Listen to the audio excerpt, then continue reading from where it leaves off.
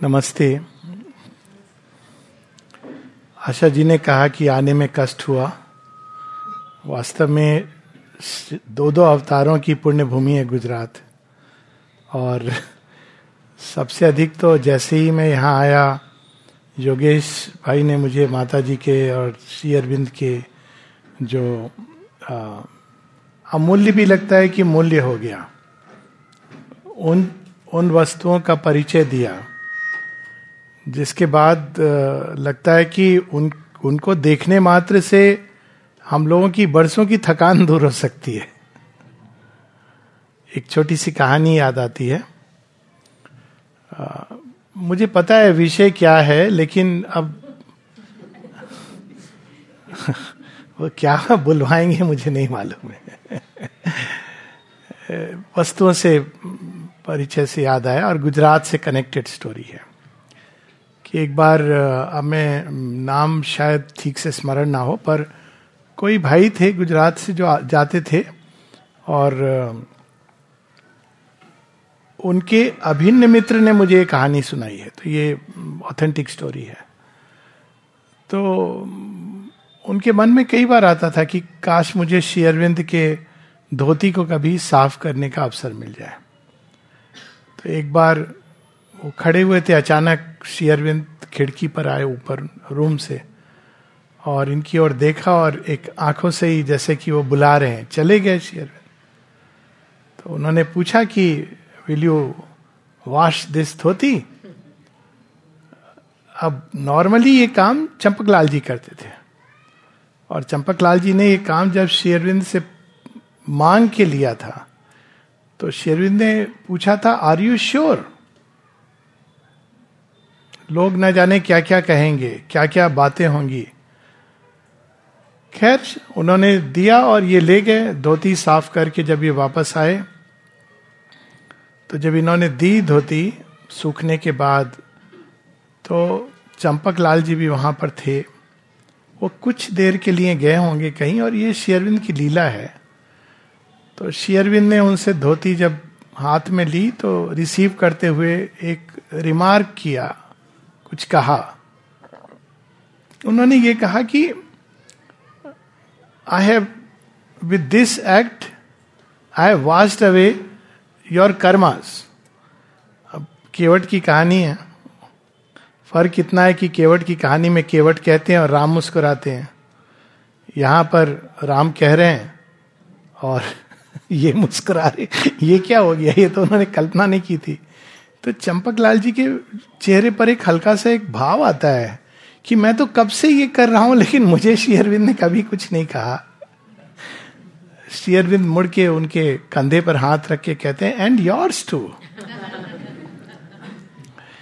ये वस्तुएं नहीं है, ये हम सब जानते हैं। बहुत बड़ा एक परम सौभाग्य है कुछ भी श्री अरविंद से जुड़ा हुआ हमारे जीवन में आना, उनको और बड़े बड़े सुंदर ढंग से रखे हुए हैं, उनकी केयर लेना, ये बहुत बड़ा सौभाग्य है।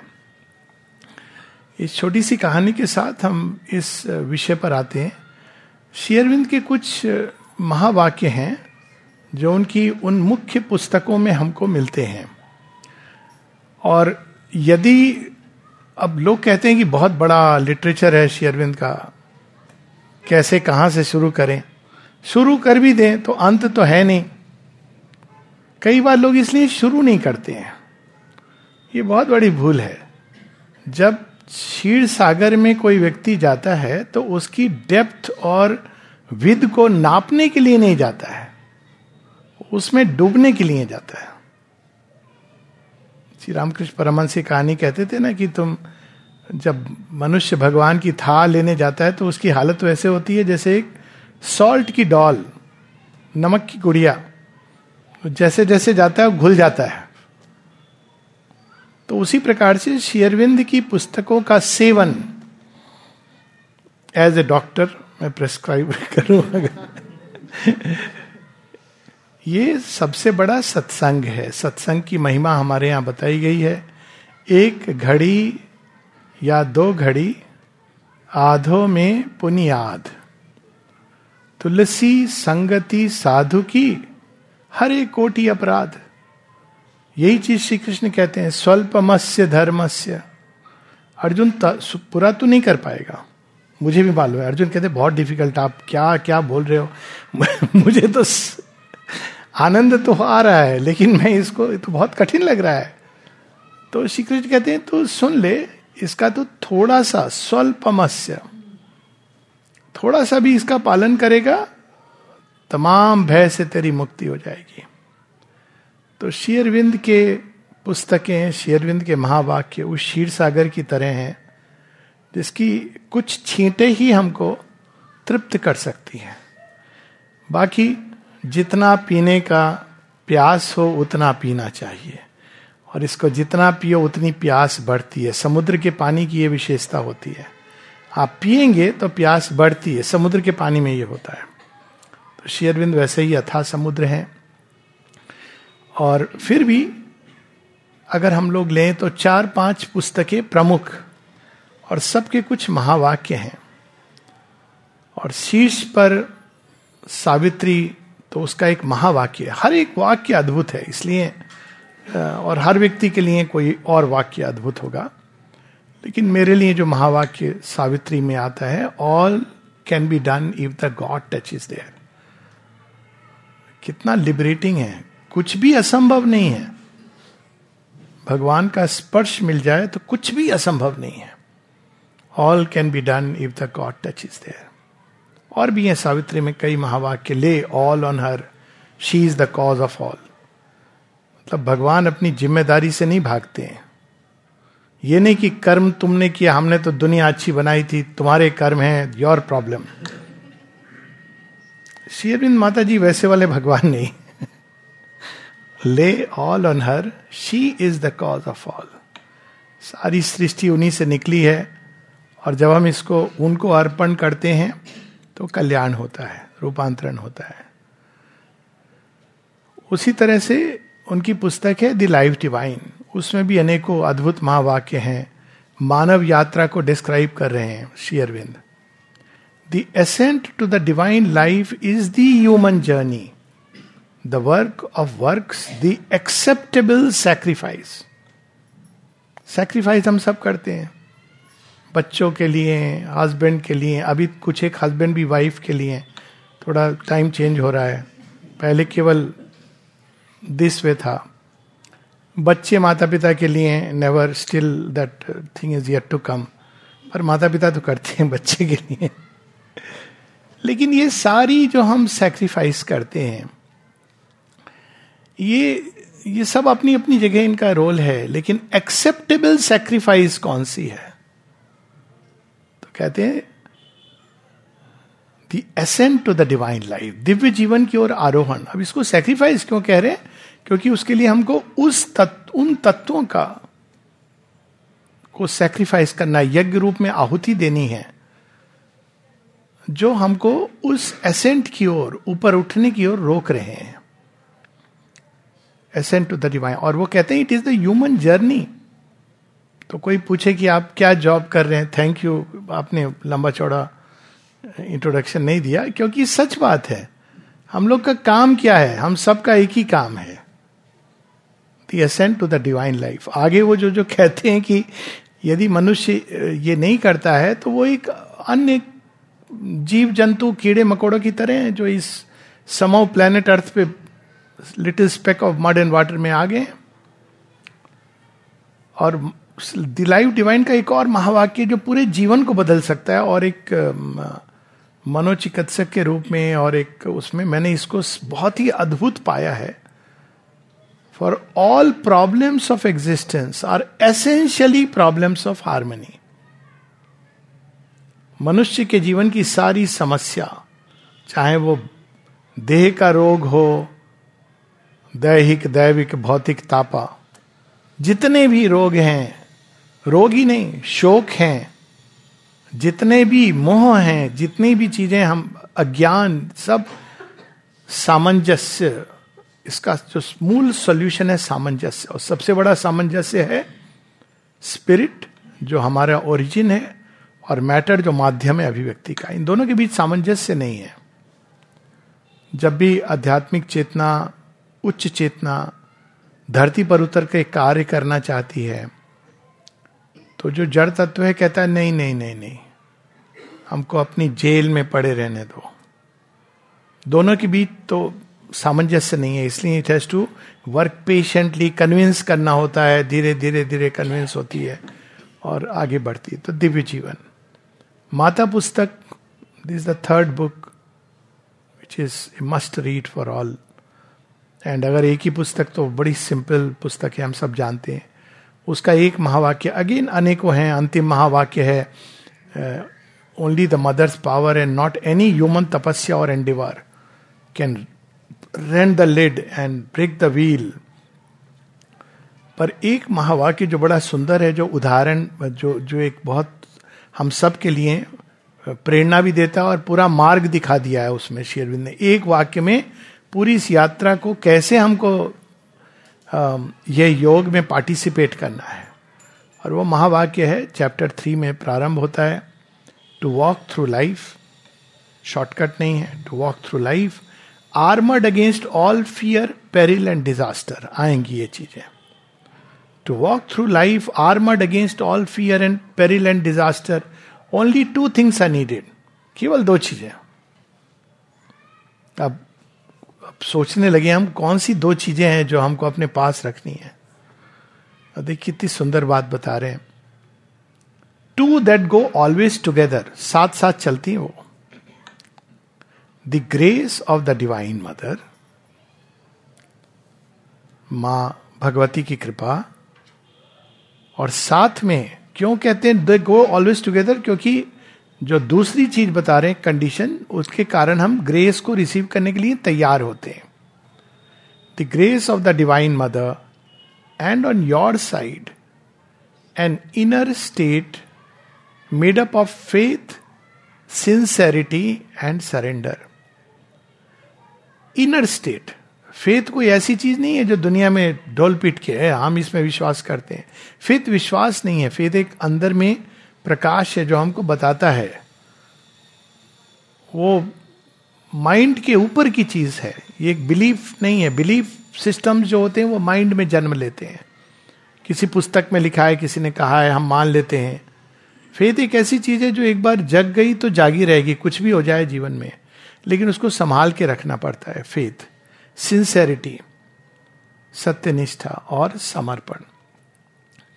और अंत में जो पुस्तक को हम केंद्र में रख रहे हैं, द सिंथेसिस ऑफ योग, उसका जो महावाक्य है वो है ऑल लाइफ इज योगा।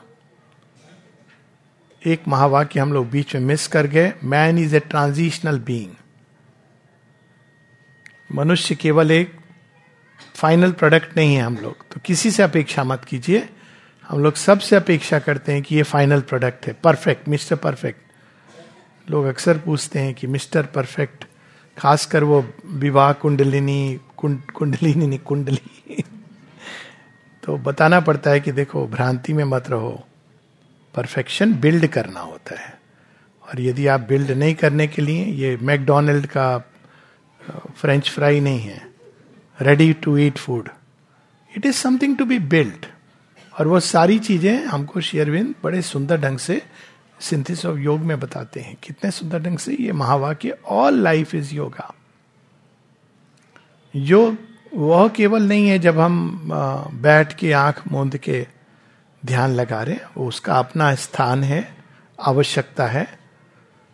हालांकि सुंदर ध्यान तो वो होता है जो सहज होता है। ध्यान एक प्रक्रिया नहीं है, ध्यान एक अनुभूति है, ध्यान एक अवस्था है जिसमें हम प्रवेश कर सकते हैं। और इसको जब हम एक मैकेनिकल प्रोसेस के रूप में करते हैं तो ऐसा लगता है कि भगवान के रजिस्टर में हम अपना नाम लिखने जा रहे हैं।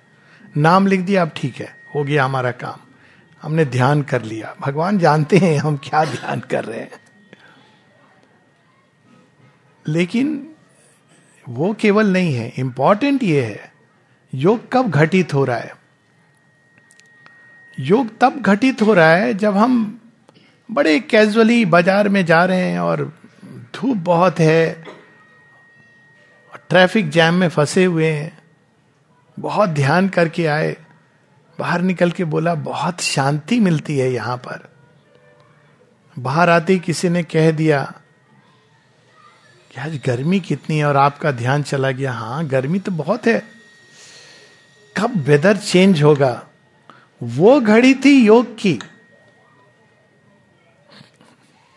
ऑल लाइफ इज योग। जीवन की हर घटनाओं को, हर अवस्थाओं को, हर परिस्थितियों को, हर व्यक्ति को, हर संबंध को हम या तो योग में बना सकते हैं या भोग में बना सकते हैं।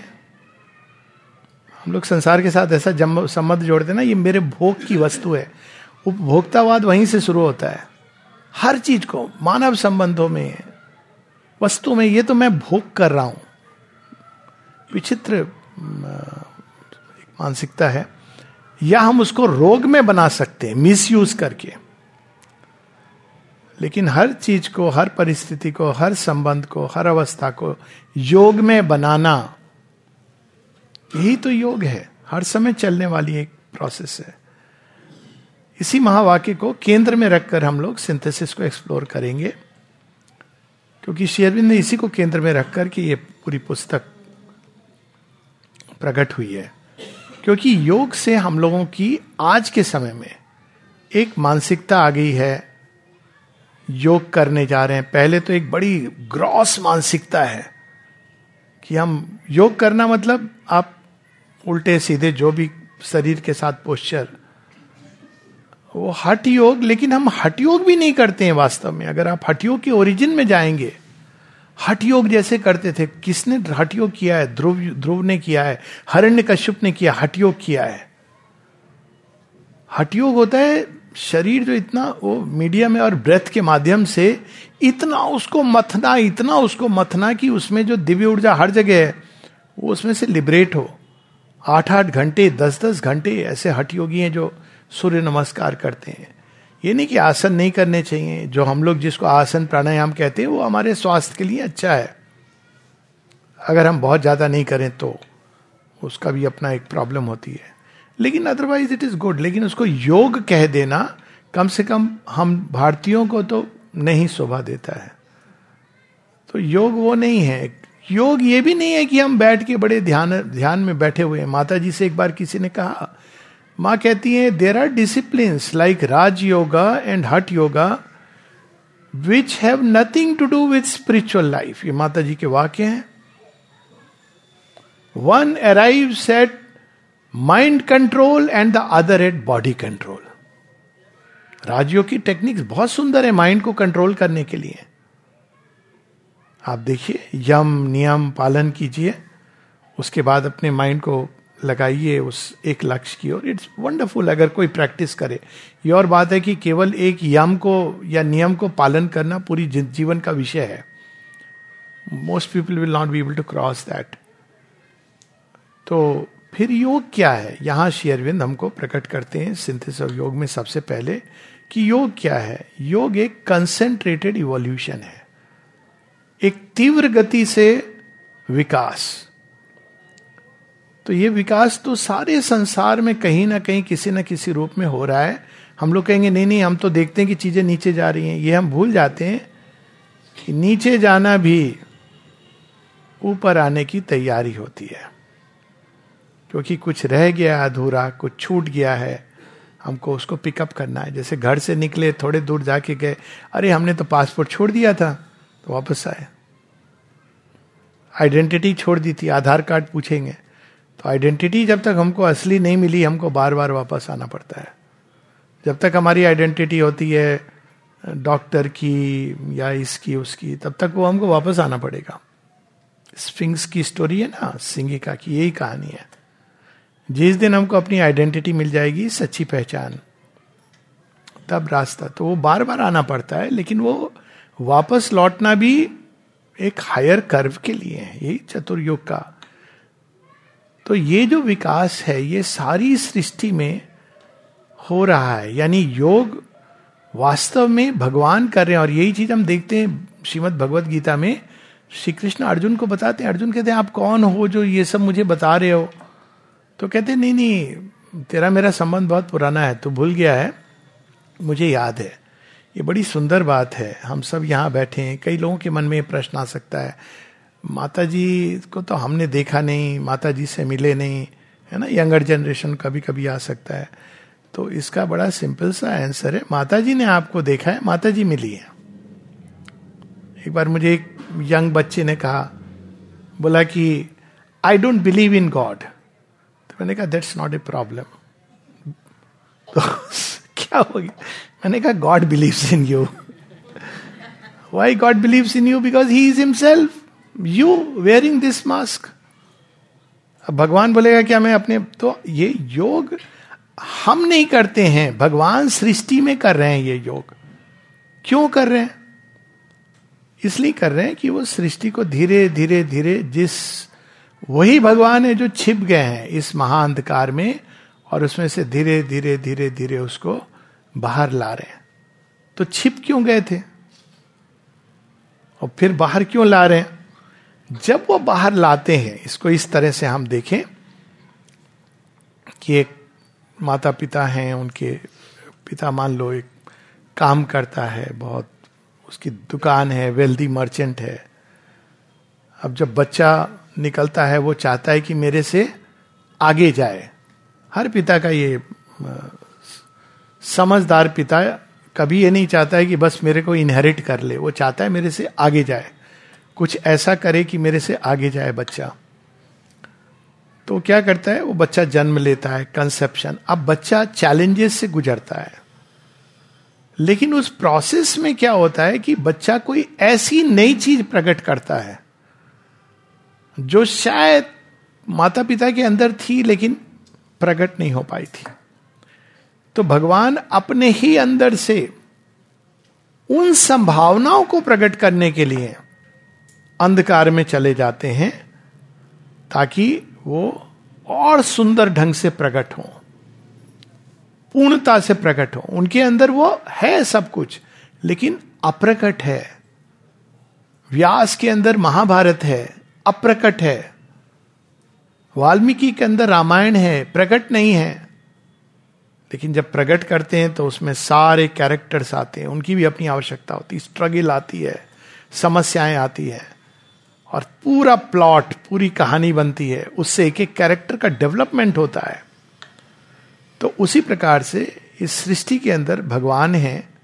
हमारा भारतीय सनातन धर्म यही बताता है। ये बड़ी अद्भुत बात है।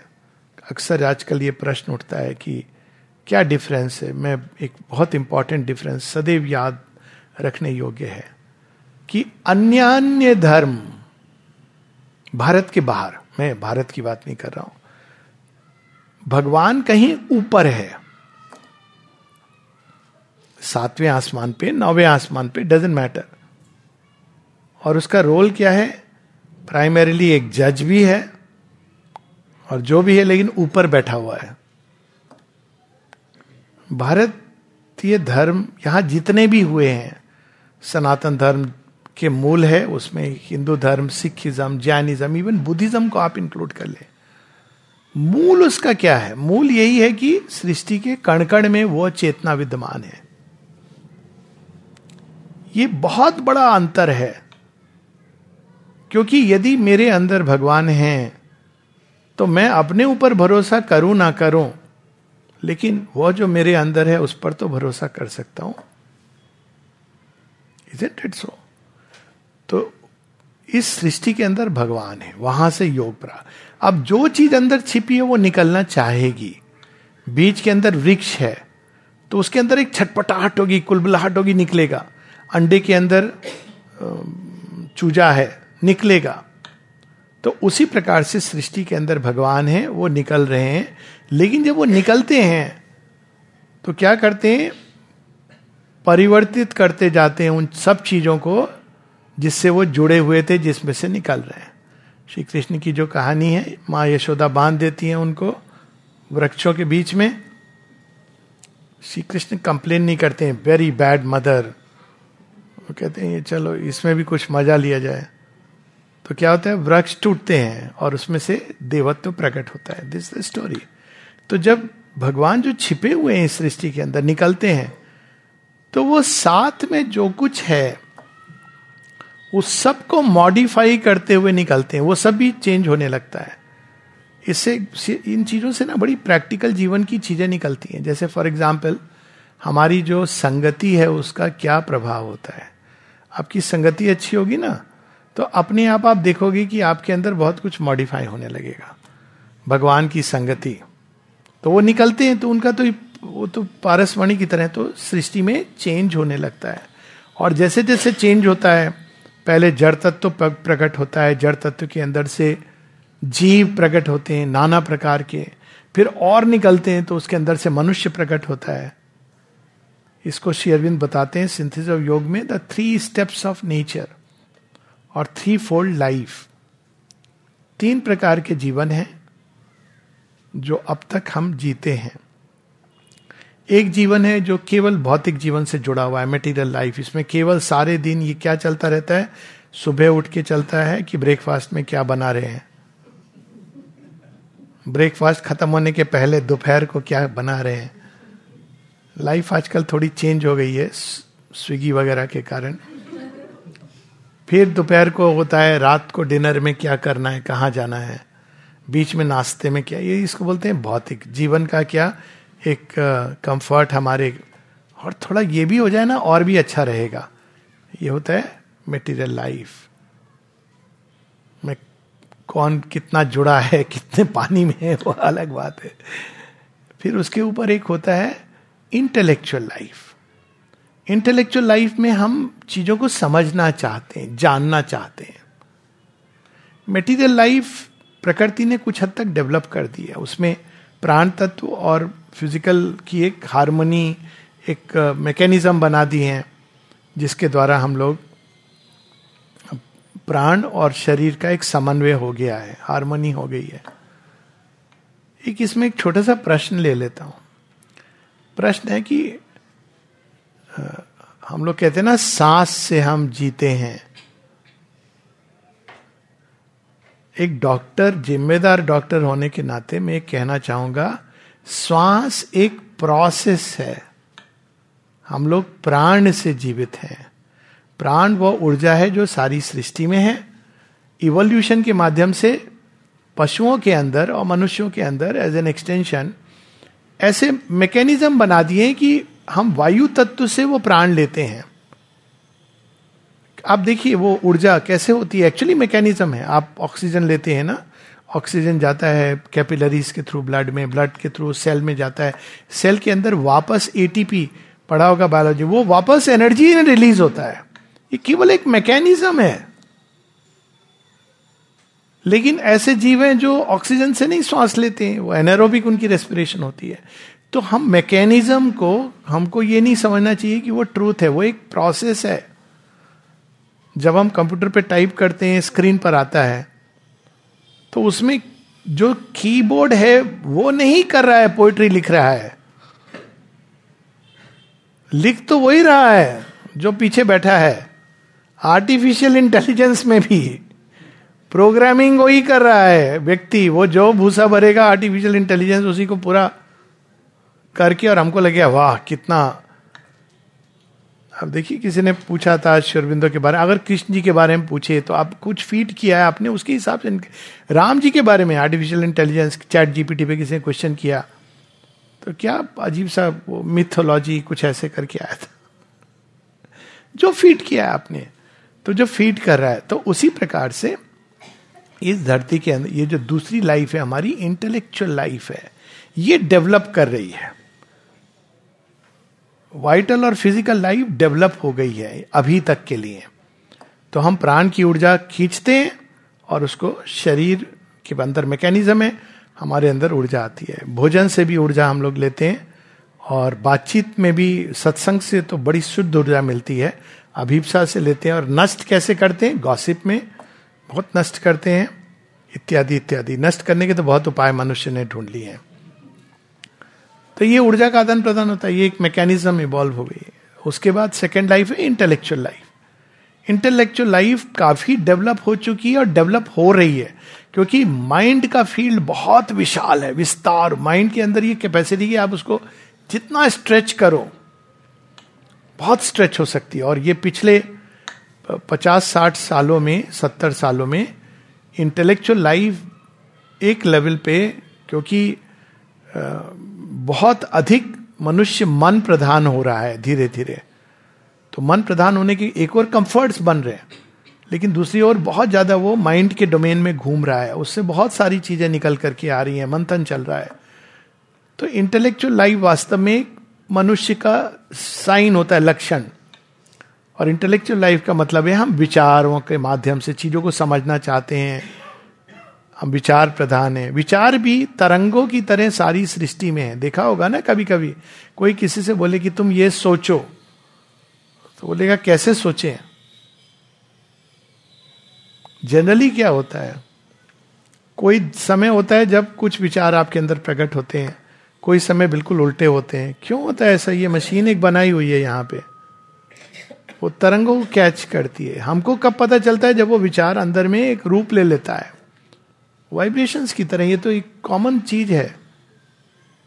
इसीलिए मेडिटेशन में हम सोचना सीखते हैं. नहीं आता, स्कूल में नहीं सिखाते हैं. आजकल स्कूल में थोड़ा चेंज हुआ है. स्कूल में ब्रीदिंग नहीं सिखाते हैं, प्राण ऊर्जा को कैसे हम संचय करें, सोचना भी. तो ये सेकंड लाइफ है जो इंटेलेक्चुअल लाइफ है, डेवलप हो रही है और डेवलप होगी. और इसके आगे एक और लाइफ है जो पीछे बैठी हुई है. इंटेलेक्चुअल लाइफ का जो प्रोडक्ट रहा है अभी तक, वो रहा है फिलॉसफी, साइंस, विज्ञान. ये सब इसके प्रोडक्ट्स हैं. और एक और लाइफ है जो अभी बीच बीच में आती है, दिखती है, फिर बैकग्राउंड में चली जाती है. वो है स्पिरिचुअल लाइफ. और स्पिरिचुअल लाइफ क्या है? जीवन. उसमें सब बदलता है, हमारी दृष्टि बदलती है, सृष्टि बदलती है. और ये सब कैसे हो रहा है? कैसे हो रहा है कि मनुष्य के अंदर पशु था, बंदर था, हम सबके पूर्वज. कभी हम लोग लगाते नहीं, हम लोग तो मानते हैं, और हमको कोई इसमें बुरा नहीं लगता, क्योंकि हम तो वानरों में भी हम वानर राज हनुमान को देखते हैं, रीछ राज जाम्बवान. तो हम लोग कोई इशू नहीं है, वानर थे हम मानते हैं, लेकिन कौन से थे? हनुमान जी थे. तो ये जो सारे हम लोग, आप देखेंगे कि ये चीजें कैसे अपने आप हो रही है. इवोल्यूशन बताते हैं लोग, तो उसके पीछे एक आंतरिक सूत्र है. उसके अंदर जो चेतना है वो प्रकट होने की चेष्टा कर रही है. ये श्री अरविंद बता रहे हैं. तो मनुष्य के अंदर दिव्य अगर है तो अल्टीमेटली दिव्य चेतना प्रकट होगी. लेकिन दिव्य चेतना और मन की चेतना के बीच में एक भूमि है जो मनुष्य को कवर करनी है. वो है स्पिरिचुअल कॉन्शियसनेस, आध्यात्मिक चेतना. सो स्पिरिचुअल और सुप्रामेंटल, स्पिरिचुअल और डिवाइन, इनमें एक अंतर है. स्पिरिचुअल मन की भूमि के परे बहुत सारी ऐसे क्षेत्र हैं जिनमें जब हम लोग उठते हैं, जिनमें श्वास लेने लगते हैं, तो जीवन अलग ढंग से हमको दिखने लगता है. स्पिरिचुअल चेतना में उठने वाले लोगों को हम लोग साधु, संत, ऋषि, मुनि, अल्टीमेटली मन की भूमि की चीजें हैं, लेकिन बहुत ऊपर चली जाती हैं. लेकिन जो श्री अरविंद प्रकट करना चाह रहे हैं, वो स्पिरिचुअल चेतना का शीर्ष पर बैठा हुआ ऋषि, मुनि, साधु, संत नहीं है.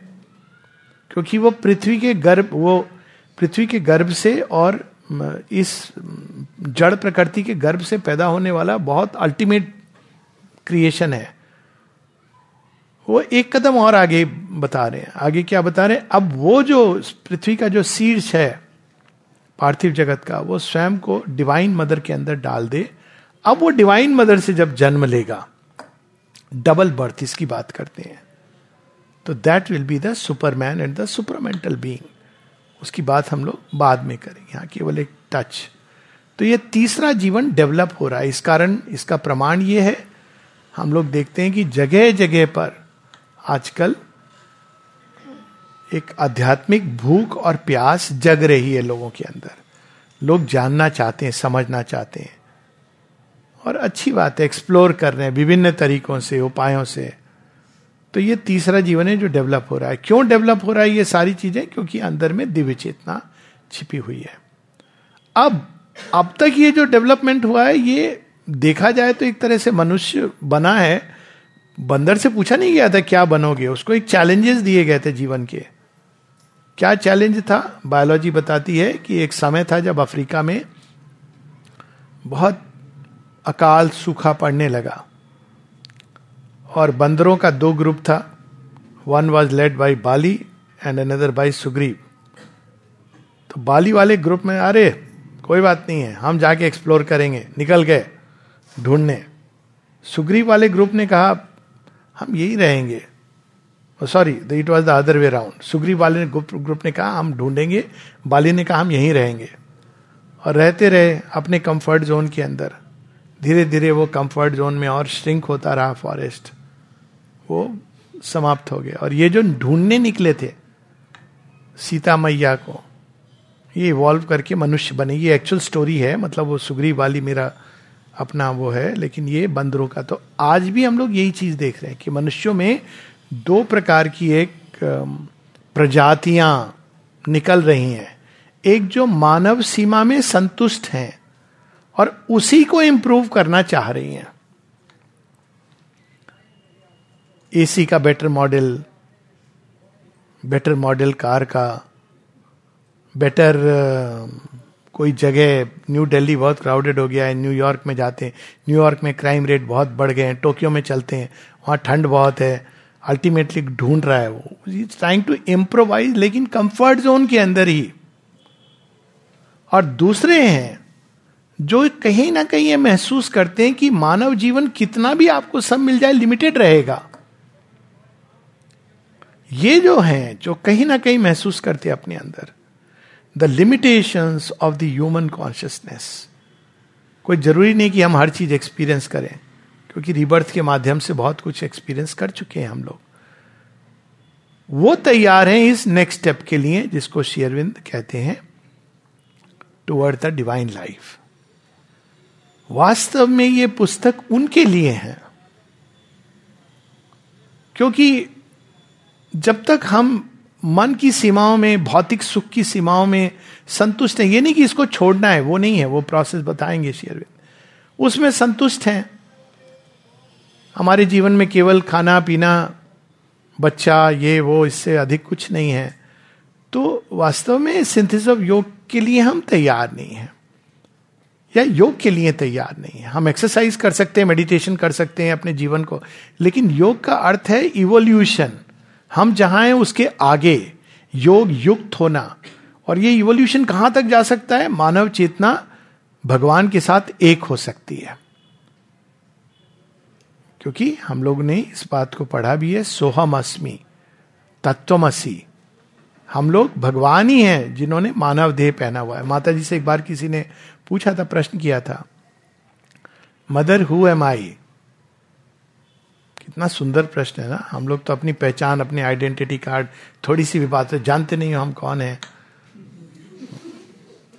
आश्रम में जो लोग गेट पे गए हैं ना, सबको पता है वो पहचान कैसे। आप कितना बोल दीजिए हमारी आइडेंटिटी, वो कहते हैं गेट पास दिखाओ, हमारे यहाँ कोई आइडेंटिटी नहीं। किया है ना अनुभव, टाइम के पहले चले जाइए, वो आपका सारा पहचान। तो ये जो मदर हु एम आई, मैं कौन हूं? मां उत्तर देती है, the divine in many disguises. तुम भी भगवान हो, लेकिन तुम छुपे हुए हो, बहुत से तुमने डिस्गाइज पहने हुए हैं, इसका उसका, इसका उसका। तो योग का पहला योग क्या है? उस पहचान को वापस पाना जो हमारी सच्ची पहचान है। और जब हमको जीवन के कंफर्ट जोन से निकाला जाता है, जब हम लोगों की पहचान छीन ली जाती है, तब वास्तव में बहुत सुंदर एक अपॉर्चुनिटी होती है। इसको एक मिस्टिक सेंट ने, आई थिंक इट इज अमीर खुसरो, बड़ी सुंदर बात कही है, सुनी होगी कुछ लोगों ने। ये सूफी सॉन्ग है। कहते कि जब मैं मिलने गई अपने बिलवेड से, भगवान से, तो क्या हुआ मेरे साथ? मैं खूब साज श्रृंगार करके गई थी, क्या दिखाऊंगी मैं कितनी अच्छी हूं, मैं कितनी सुंदर हूं। भगवान ने क्या किया?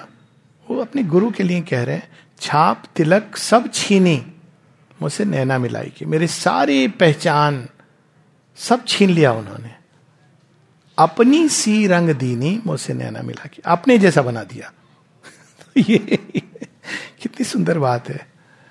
लेकिन हमको उसके लिए स्वयं को प्रस्तुत करना पड़ता है। तो ये जो हमारे बाहर के एकम्प्लिशमेंट्स, हमारे बाहर की जो, ये इंपॉर्टेंट नहीं है, क्योंकि वो छीन ही लेंगे। जब जाएंगे उनके सामने, वो आपके अच्छा भी बुरा भी सब छीन जाएगा। इंपॉर्टेंट है कि क्या हम भगवान के पास स्वयं को प्रस्तुत कर रहे हैं, आर वी रेडी कि हम भगवान को स्वयं को दे दें। ये सब चीजें आएंगी, सिंथेसिस में बताते हैं इसको श्री अरविंद। तो योग है भगवान से जुड़ना, उनके जैसा बनना, एक बन जाना। लेकिन अब तक ये चीज जो रेयर योगी करते रहे, लेकिन अपनी चेतना की किसी गहराई में एक भाग है जो भगवान से कहीं ना कहीं जुड़ा होता है, वही सीख करता है। योग का नेता वही है। जब तक माइंड सीख कर रहा है तब तक नहीं समझ आता है। करना चाहिए, ये नहीं कि नहीं करना चाहिए। माइंड प्रयास करता रहेगा। एक दिन जो रियल लीडर है सैक्रिफाइस का, उसको श्री अरविंद कहते हैं साइकिक बीइंग।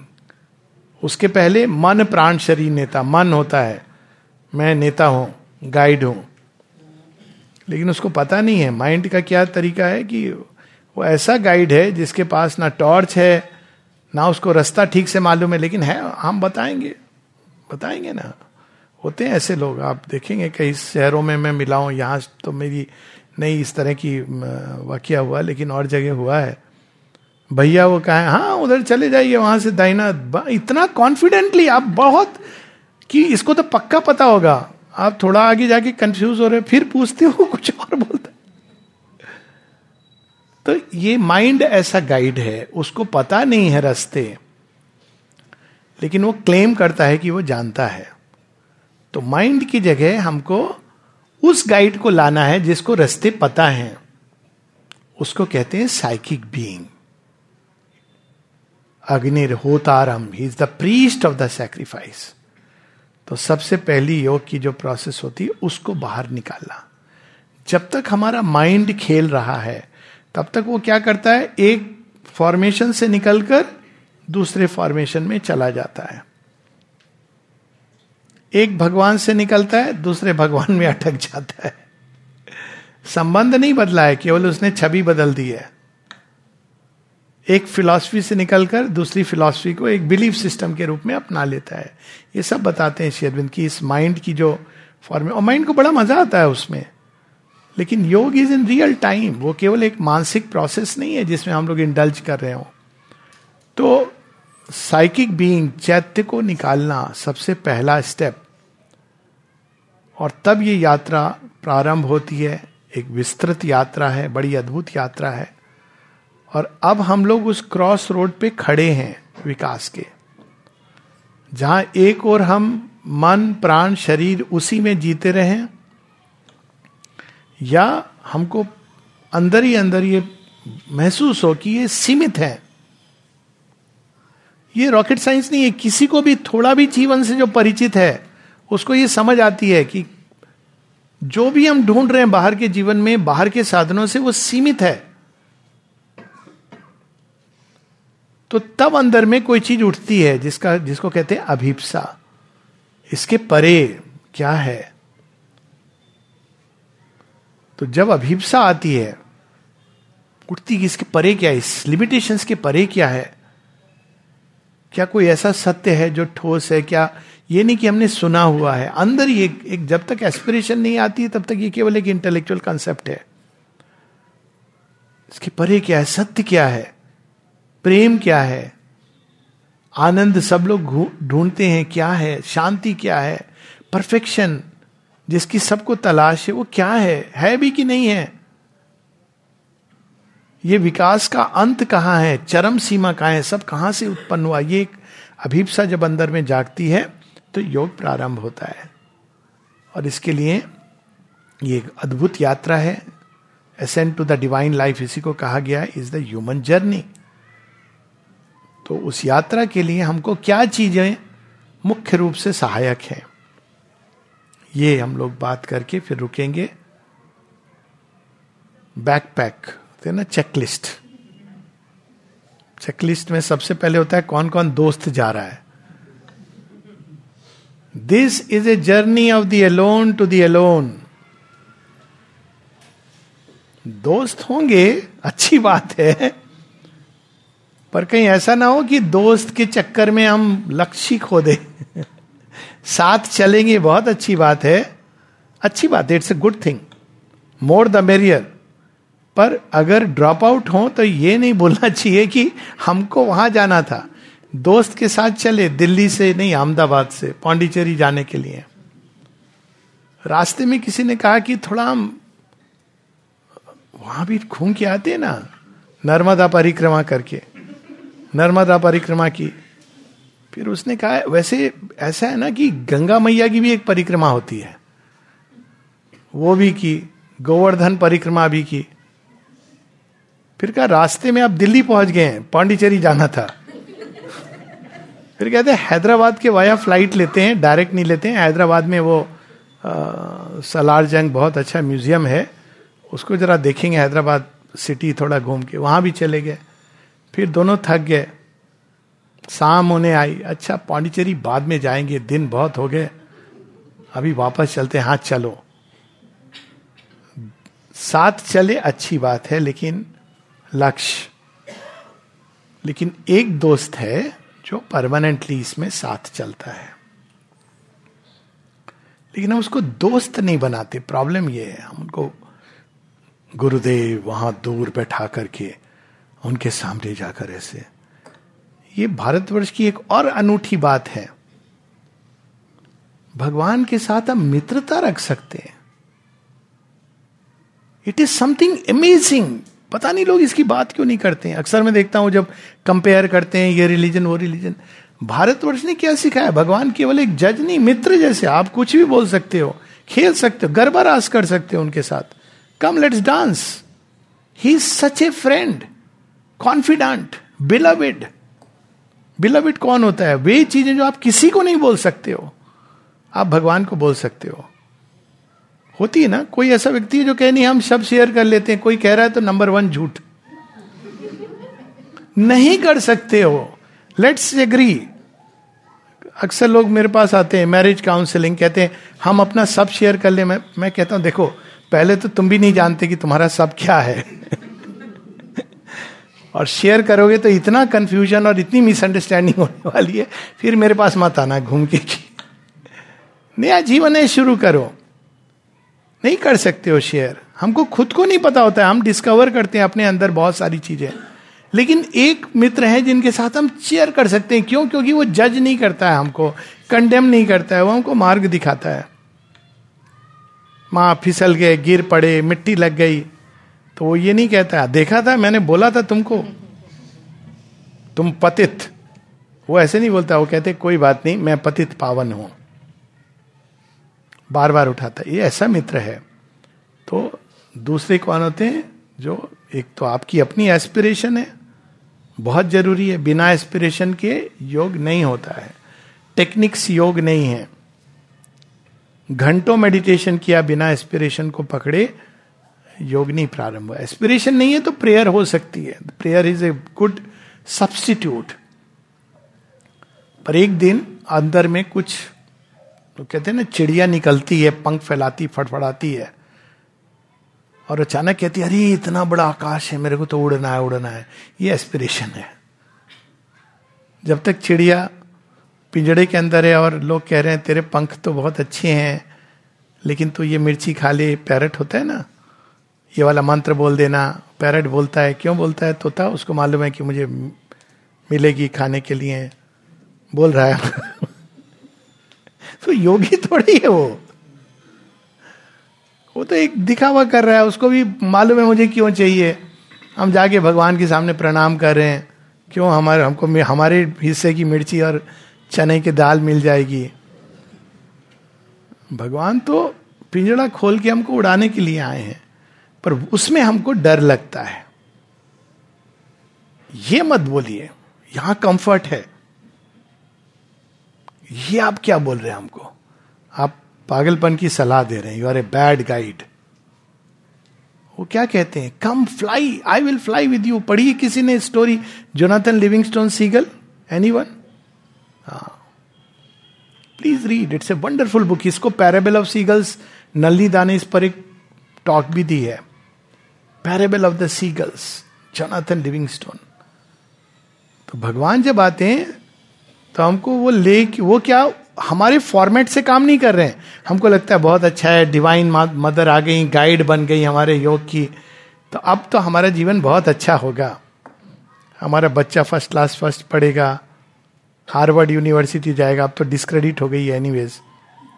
अच्छा है, खूब पैसा कमाएगा. भगवान तो ये सब नहीं करने आए हैं. वो अगर जीवन को टच करेंगे तो वो क्या करेंगे? वो थोड़ी बोलेंगे कि मैं भी तुझे पिंजड़े के अंदर वो मिर्ची दे रहा हूं.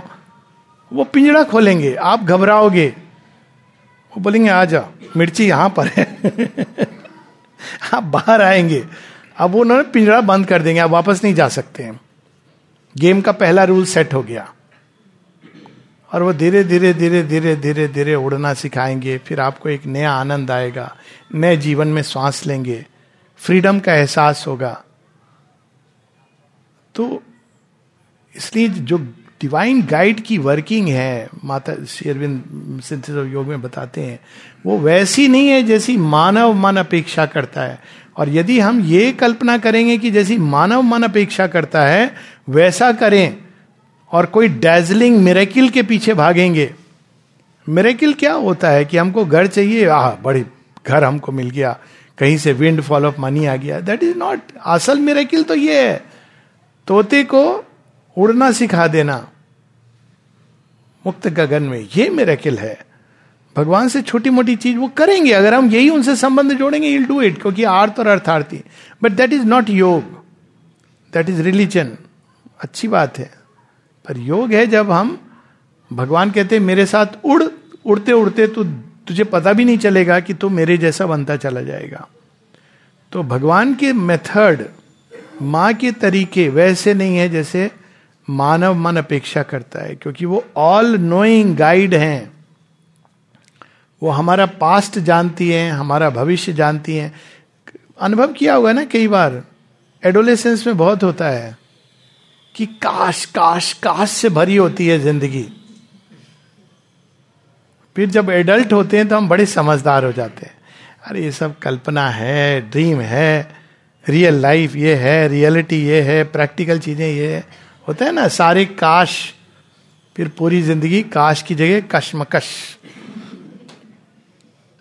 तो ये सारे जो काश थे ना,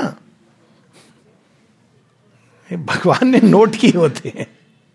उनका तरीका बिल्कुल अलग है. तो उनमें क्या करना होता है हमको? Trust, complete trust. मां ने पकड़ा है, ले जाएंगी. कैसे ले जाएंगी, कहां से ले जाएंगी, उनको ठौर ठिकाना पता है. हर मिनट अगर हम हर दिन पूछेंगे क्यों हो रहा है ये मेरे लाइफ में, क्यों हो रहा है वैसे, ये चैलेंज क्यों आ गया, मेरी मिर्च कहां चली गई, मेरा घरौंदा भी बंद हो गया, मुझे बाहर क्यों निकाल दिया मेरे परिवार वालों ने. भगवान बोलेंगे देख विभीषण के साथ भी मैंने ऐसे ही किया था, मालूम है ना क्या हुआ था उसके बाद. पांडवों के साथ भी ऐसा ही किया था. तो वी हैव टू अंडरस्टैंड कि ways of the divine mother are not human ways. Complete trust, complete surrender. तीसरी चीज, आप यात्रा में जा रहे हैं, रोड मैप तो चाहिए, गूगल मैप चाहिए. कोई भी गूगल मैप को साथ में एक ह्यूमन इंटेलिजेंस को बंद मत कर दीजिएगा. जो भी गूगल मैप यूज करते, if you shut the human intelligence you may get lost. Keep your intelligence intact. तो किताब जो होती है, एक स्क्रिप्चर, वो गूगल मैप की तरह नहीं फॉलो करनी है, क्योंकि योग रियल टाइम में हो रहा है. जैसे आपकी यात्रा रियल टाइम में हो रही है. हो सकता है एक जगह गड्ढा खुदा हो, गूगल ने नहीं पकड़ा हो, वो इमेज नहीं, अचानक आप आ गए, उस दिन ट्रैफिक डाइवर्शन हो गया है, वन वे आप चले जाएंगे उस रोड में, आपको फाइन हो जाएगा, बिकॉज ये गूगल मैप नहीं बता सकता है. तो यात्रा रियल टाइम में होती है. तो किसी भी स्क्रिप्चर को, और श्री अरविंद ने तो इतने सारे हम लोग के सामने रखे, लेकिन इसको फॉलो करने के लिए, इसको समझने के लिए एक वास्ट सपल और प्लास्टिक इंटेलिजेंस चाहिए. क्या अंतर होता है? एक होती है जो डॉगमेटिक इंटेलिजेंस, ऐसा कहा है वैसे करना है, नैरो, सीमित. जैसे कभी आपने देखा होगा कि आश्रम में कभी कभी माँ, छोटा बच्चा आता है 5 साल का, उसको मजा आ रहा है, आसपास खुश हो रहा है, समाधि के पास भी वो इधर उधर देख रहा है, माँ पकड़ के सिर रखो, जैसे भगवान गुस्सा हो जाएंगे अगर तूने समाधि पे सिर नहीं रखा. अब भगवान इसको देख रहे हैं कि तेरे अंदर क्या हो रहा है. तो यहां भी तुझे ये काम, तेरी चेतना ऐसी है, पकड़ के डाइनिंग रूम में खाना अगर नहीं खाया, जबरदस्ती खा रहा है तो बहुत अच्छी बात है. तो ये जो डॉगमा बनाने की चेष्टा होती है. एक बार किसी ने मेरे से पूछ लिया, आपने डॉक्टर साहब बहुत अच्छा है, आपने टॉक दिया ये सब, लेकिन मैंने देखा कि आपने केवल मां को प्रणाम किया, श्री अरविंद को नहीं किया. पूछा मुझसे किसी ने, मैंने कहा उसका दोषी तो श्री अरविंद है. अब उन्होंने ही ऐसे कह दिया कि if you turn to the mother then automatically I am there. तो डिसाइपल ने पूछा ये भी, but if you turn to your mother is automatically there. She said this proposition is not true. तो अब आप उनसे ये प्रश्न कीजिए, इसका उत्तर तो मैं नहीं दे सकता. तो होता है ये डॉगमा, इस तरह से होता है ना हर चीज में हम लोग. तो कोई भी इनकी जो पुस्तकें हैं श्री अरविंद की, इसको हमको एक प्लास्टिक इंटेलिजेंस, प्लास्टिक इंटेलिजेंस क्या होती है? एक होती है जो शब्दों को पकड़ती है, और प्लास्टिक इंटेलिजेंस उसके पीछे चेतना को पकड़ रही है. क्या कहना चाह रहे, नहीं समझ आ रही, कोई बात नहीं है, प्रतीक्षा करेंगे. आप देखेंगे कि वो शब्द, ये कैप्सूल्स ऑफ लाइट हैं, ये रिलीज करेंगे लाइट को और हमको समझ आने लगेगी, ऑटोमेटिकली समझ आने लगेगी. धीरज धरे, क्योंकि अल्टीमेटली स्क्रिप्चर का काम क्या है? स्क्रिप्चर का काम है हमको उनसे जोड़ना जो स्क्रिप्चर के परे हैं. इसलिए श्री अरविंद कहते हैं, for the sadhaka of the integral yoga, he is not a sadhak of one book or many books. He may use them, but he is the sadhaka of the infinite. किसी बुक फॉर्मेट नियम में नहीं बांध सकते हैं. और माता जी श्री अरविंद के साथ तो एक्चुअल कहानियां ऐसी जुड़ी हैं जो कल्पना के परे हैं, किसी फॉर्मेट में आप नहीं बांध सकते. तो बुक्स पढ़नी चाहिए, ये भी श्री अरविंद कहते हैं आवश्यक है, बहुत सहायक हैं रास्ते में, लेकिन उनका सार तत्व निकालना चाहिए. वो क्या कहना चाह रहे हैं, शब्दों में नहीं उलझना चाहिए. शब्द एक माध्यम है, उसके थ्रू हम उनकी कॉन्शियसनेस से कांटेक्ट में आ रहे हैं, और जैसे जैसे हम कांटेक्ट में आएंगे शब्द अपने उस गूढ़तम अर्थ को स्पष्ट करते जाएंगे, अंदर में स्पष्ट करेंगे, शांत होकर जब हम पढ़ेंगे. और चौथी चीज जो है पेशेंस, समय लगेगा इस यात्रा में. ये हनुमान जी वाली छलांग नहीं है, ये ब्रिज बना के धीरे धीरे चलने वाली रास्ता है, जिसमें बहुत अप डाउन होंगे, गोल चक्कर आएंगे, सब होगा. क्यों ऐसा होगा? क्योंकि ये समग्र जीवन की यात्रा है, पूरा जीवन योग है. और वहीं पर हम लोग समाप्त करेंगे. इस महावाक्य को श्री अरविंद 2 तरह से समझाते हैं. All life is yoga. कैसे योग है? हम तो देखते नहीं किसी को योग करते हुए.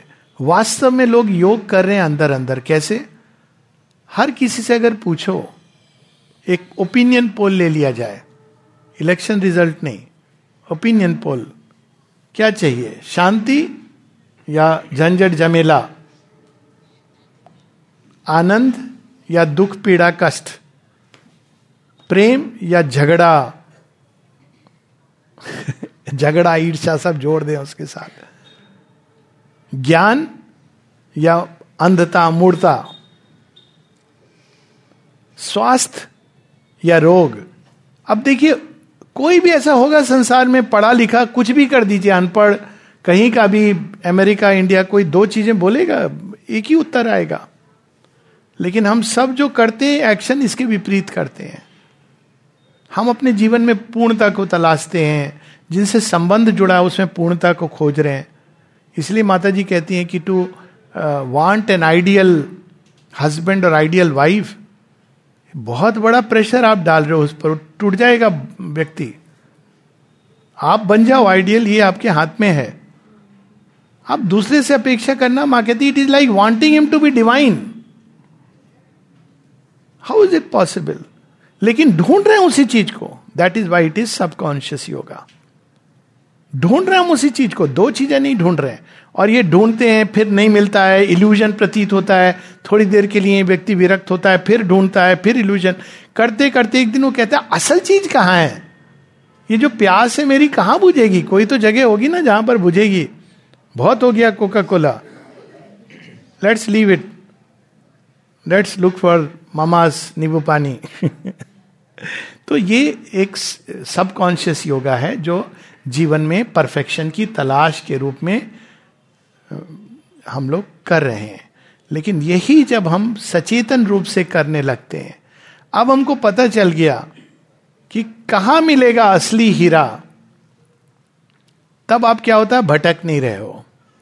सब्जी मंडी में जाके नहीं पूछ रहे हो कि भैया हीरा बेचोगे, वो पत्थर होगा ना उसको बेच देगा, यही हीरा है, 1000 रुपए में ले जाइए। आप बड़े खुश हो गए। देखो वो लोग कह रहे थे कि 1 लाख रुपया में, 1000 रुपए में हीरा मिला है। हो चुका है मेरे साथ। मोती की माला पहली बार जिंदगी में ली थी तो 600 रुपए मिली थी। देखा मोती की माला इतनी सस्ती होती है। मैंने पूछा मोती? बोला हाँ, ले लिया। फिर मुझे डाउट हो रहा था ये तो हो नहीं सकता है। पता चला एक एक मोती 1 लाख रुपए का होता है, जो ओरिजिनल लग रहा आप अच्छा। लेकिन उससे मेरे ज्ञान का द्वार खुला। पता चला राइस पर्ल्स भी कुछ होते हैं, कुछ आर्टिफिशियल होते हैं। रियल मोती के लिए गहराई में जाना पड़ता है। तो उससे पूरा एक उद्घाटन हुआ जीवन में। पर ऐसे ही हम लोग मोती की माला, हीरा, ये सब लेके, लेकिन जब पता चल जाता है कि असली चीज कहां मिलेगी, हम उसको कॉन्शियसली ढूंढने लगते हैं। उसके लिए जो प्राइस है देने को तैयार हैं, क्योंकि पहुंच भी गए दुकान पे। तो प्राइस भगवान के घर में तो आप धन से काम नहीं होता ना, वहां तो सर्वस्व से काम होता है। अब सर्वस्व तो मुश्किल है। हम लोग कहते भगवान थोड़ा सा छोड़ दो, कहते नहीं मेरा ये फॉर्मूला है ही नहीं। देख मैंने गोपियों के साथ भी यही किया था और द्रौपदी के साथ भी किया था, तब मैंने रिवील किया था। मेरा पुराना तरीका है। मैं कुछ छोड़ने वाला नहीं हूं।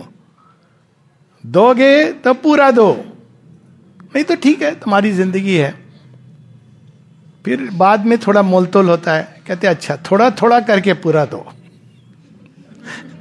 लूंगा पूरा, इंस्टॉलमेंट्स में देना है तुम्हारी मर्जी, ज्यादा पेन होगा ये बता रहा हूं, ज्यादा पेन होगा। क्योंकि आप हर बार जो रखा था अब उसमें भी आपको बाद में मजा नहीं आएगा। कहते उससे अच्छा वो वाला पार्ट जो भगवान को दिया था वो अच्छा था, फिर वो ये भी आप देंगे, फिर भी पूरा नहीं दे रहे हैं। अंत में आप बोले ले लो आप। मानोगे तो हो नहीं। और पूरा एक साथ देंगे तो इंटेंस थोड़ा पेन हो सकता है, लेकिन वो एक बार में सारा हो गया। तो ये दो तरीके हैं योग के। Yoga is about consciously giving one self to the divine. कम से कम श्री अरविंद का योग, यही श्री कृष्ण के भी योग का मूल है। सर्वधर्मान परित्यज्य मामेकं शरणं व्रज। वहीं से ये योग प्रारंभ होता है कि यदि हम सब कुछ अपना देने को, लेकिन देने में भी ये भाव नहीं कि हाँ अच्छा है, अच्छा सौदा है, देंगे तो मिलेगा ना, भगवान मिलेंगे, लेकिन इस भाव से देंगे तो भगवान को सब पता है ट्रिक। अच्छा तू पाने के भाव से दे रहा है, ठहर जा, है ना। तो अनकैलकुलेटिंग अनरिजर्व्ड सरेंडर। सर्वधर्मान परित्यज्य मामेकं शरणं व्रज। ये जो अंत है गीता का, वहां से श्री अरविंद के योग का प्रारंभ होता है। Surrender to the divine and infinite mother is the only means. अंत में यही काम आता है। प्रारंभ होता है हेजिटेटिंग सरेंडर से, और अंत होता है पूर्ण स्वाहा से। यज्ञ है, उसमें आहुति देनी है, और एक बार ये आहुति की लत लग गई तो आप बार बार जाएंगे। जैसे एक शराबी बार बार जाता है तो एक बार ये लत लग जाती है तो रुकता नहीं है जीव, भगवान पूरा का पूरा ले लेते हैं। एक वाक्य बस हम लोग पढ़ेंगे, उसके बाद we will stop with that, क्योंकि थोड़ा सा एक टच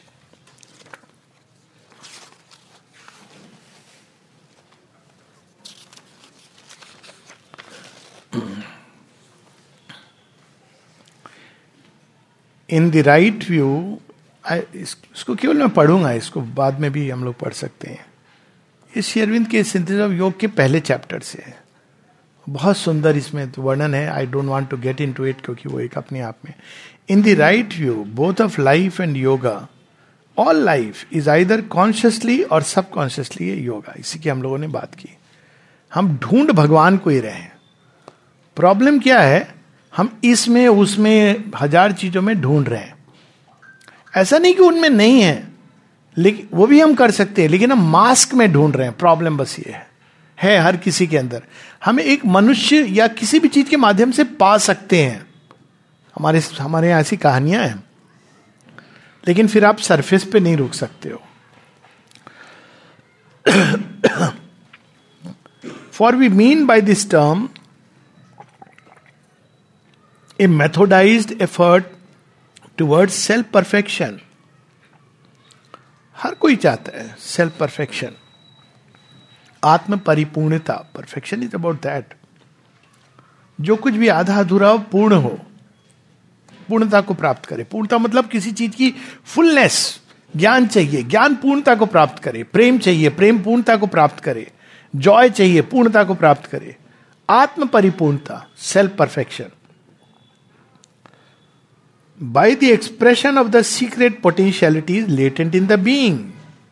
और इसकी संभावना हमारे अंदर है, इसीलिए हम इसको सीख करते हैं। And highest condition of victory in that effort, union of the human individual with the universal and transcendent existence we see partially expressed in man and in the cosmos. और उसकी शर्त क्या है परिपूर्णता की? सीमित ईगो में जब तक हम रहेंगे परिपूर्णता नहीं होगी। पहले हमको ये 3 पॉइज हैं जिसमें भगवान स्वयं को अभिव्यक्त करता है।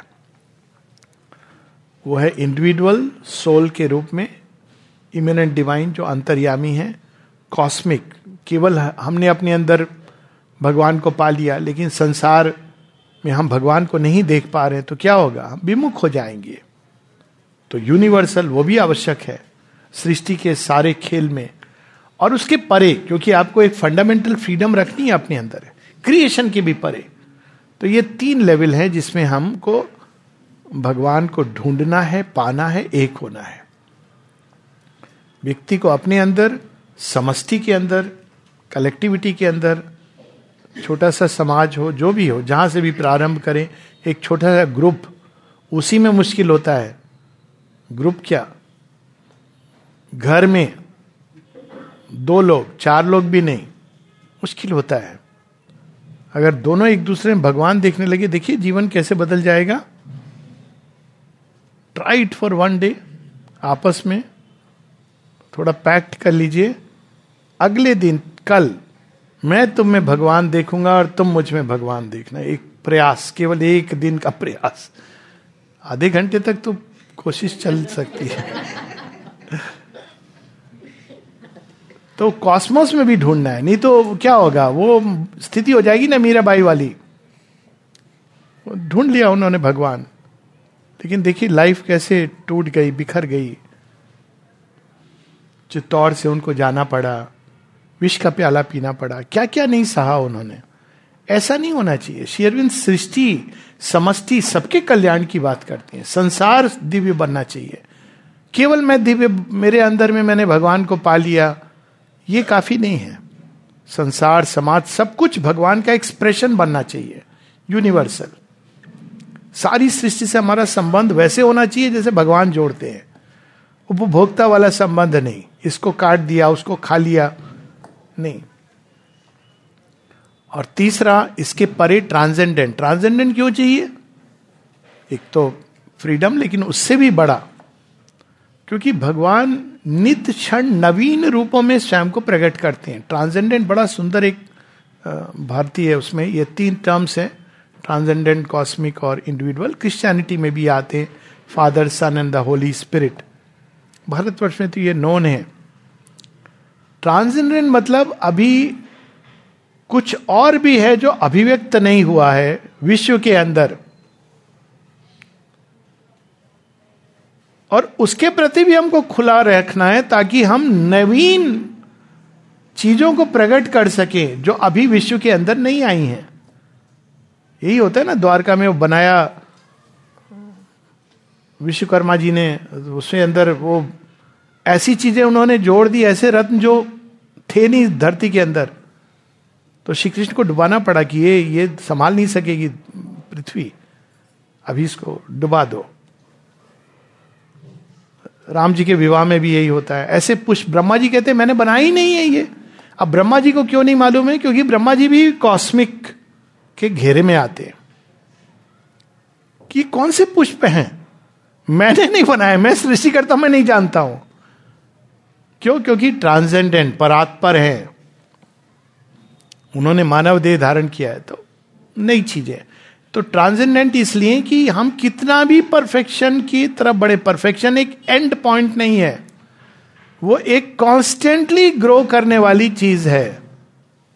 आज का परफेक्शन कल के लिए जरूरी नहीं कि वही हो। ये एक बड़ा सुंदर वर्ड है, जैसे कि पशु जगत का या पेड़ पौधों का एक परफेक्शन है जिसको उन्होंने हार्मोनाइज करके, जिससे वो हजारों वर्ष भी जी लेते हैं। फिर एक पशु जगत का परफेक्शन है, इंस्टिंक्ट से ड्रिवन होते हैं। क्या परफेक्शन है उसमें? सांप को ठीक पता चला, अभी वीडियो था, बाज जो ईगल होता है ना, उसको कैसे पता चलता है कि एग्जैक्टली उसका शिकार क्या है, और जो शिकार है उनको भी पता चलता है, वो ट्वीट करते रहते हैं, ट्वीट रीट्वीट करते रहते हैं कि आ रहा है बाज, और जो बाकी सारी चिड़िया उड़ जाती हैं, केवल वो जो नहीं सुन सकते वो शिकार बनते हैं। जैसे मछली है, कुछ एक सांप है, उनको उठा लेता है वो। तो वो ये उसका एक परफेक्शन है, देखेंगे आपको लगेगा कि व्हाट ए परफेक्शन, लेकिन मानव के परफेक्शन के सामने वो कम पड़ जाता है। हालांकि मानव के अंदर वो कैपेसिटी नहीं है, परंतु मानव के अंदर दूसरी कैपेसिटी आई है, तो एक नया परफेक्शन जिसकी ओर हम लोग बढ़ रहे हैं। तो परफेक्शन एक ऐसी चीज है जो कॉन्स्टेंटली ग्रो करती, इवॉल्व करती है जैसे जैसे नए तत्व आएंगे। तो यानी सुपर माइंड, सुपरामेंटल भी बार बार शेरन कहते हैं it is not the ultimate, ultimate तो इन्फिनिट है, तो कभी हो नहीं सकता है। पर ये इंपॉर्टेंट इसलिए है, जिसके साथ, जिस विचार के साथ हम लोग रुकेंगे, यदि ऐसा है तो फिर सुपर माइंड की बात क्यों? अब तक हमारा जो विकास हुआ है वो अज्ञान में हुआ है। एक बार हम इस थ्रेशोल्ड को क्रॉस करेंगे तो हमारी जो कांस्टेंट प्रोग्रेशन होगा वो ज्ञान में होगा, आनंद में होगा। श्री अरविंद ऐसे कहते हैं कि then it will be freedom to greater freedom, delight to greater delight, knowledge to greater knowledge. अभी हमारा क्या है? असदो मां सदगम्या, तमसो मां ज्योतिर्गम्या, मृत्योर मां अमृतम गम्या। ये डिफरेंस होगा, और ये डिफरेंस इंपॉर्टेंट है क्योंकि एक बार हम इस क्रिटिकल उसको क्रॉस कर लेंगे तो पीड़ा, सफरिंग, ईविल, इसकी संभावना समाप्त हो जाएगी। विकास नहीं रुकेगा, अनफोल्डिंग भगवान की नहीं रुकेगी। और यहीं पर श्री अरविंद ये बात सुंदर कहते हैं, ये संसार माया नहीं है, मिथ्या नहीं है, ये संसार भगवान का उत्तरोत्तर प्रकटन है। और चूंकि भगवान अनंत हैं तो ये मैनिफेस्टेशन भी इन्फिनिट है। लेकिन एक बार सुप्रामेंटल मैनिफेस्टेशन प्रारंभ हो गया तो प्रलय की आवश्यकता नहीं होगी, बार बार अज्ञान में लौटने की। वो होता है ना, आइडेंटिटी कार्ड आपका छोड़ दिया, कभी आधार छोड़ दिया, कभी किसी को छोड़ दिया, कभी पैसा रखना भूल गए, ये नहीं होगा। ये इसलिए ये इतना इंपॉर्टेंट है ये जंक्चर, क्योंकि इसके बाद जो अनफोल्डिंग होगी वो जॉयस होगी। श्री कृष्ण के महाराज में वो कितने नए नए ताल, लय, छंद लाएंगे, लाने दीजिए। हम ऑटोमेटिकली उसको पकड़ेंगे, लेकिन अभी ये नहीं है. हम तो उनके या तो पांव देखते हैं या अपने पांव चलाते हैं, कैच नहीं कर पाते. इसीलिए सुपर माइंड को शेरविन कहते हैं परफेक्ट परफेक्शन. इसी के साथ हम लोग यहां रुकेंगे.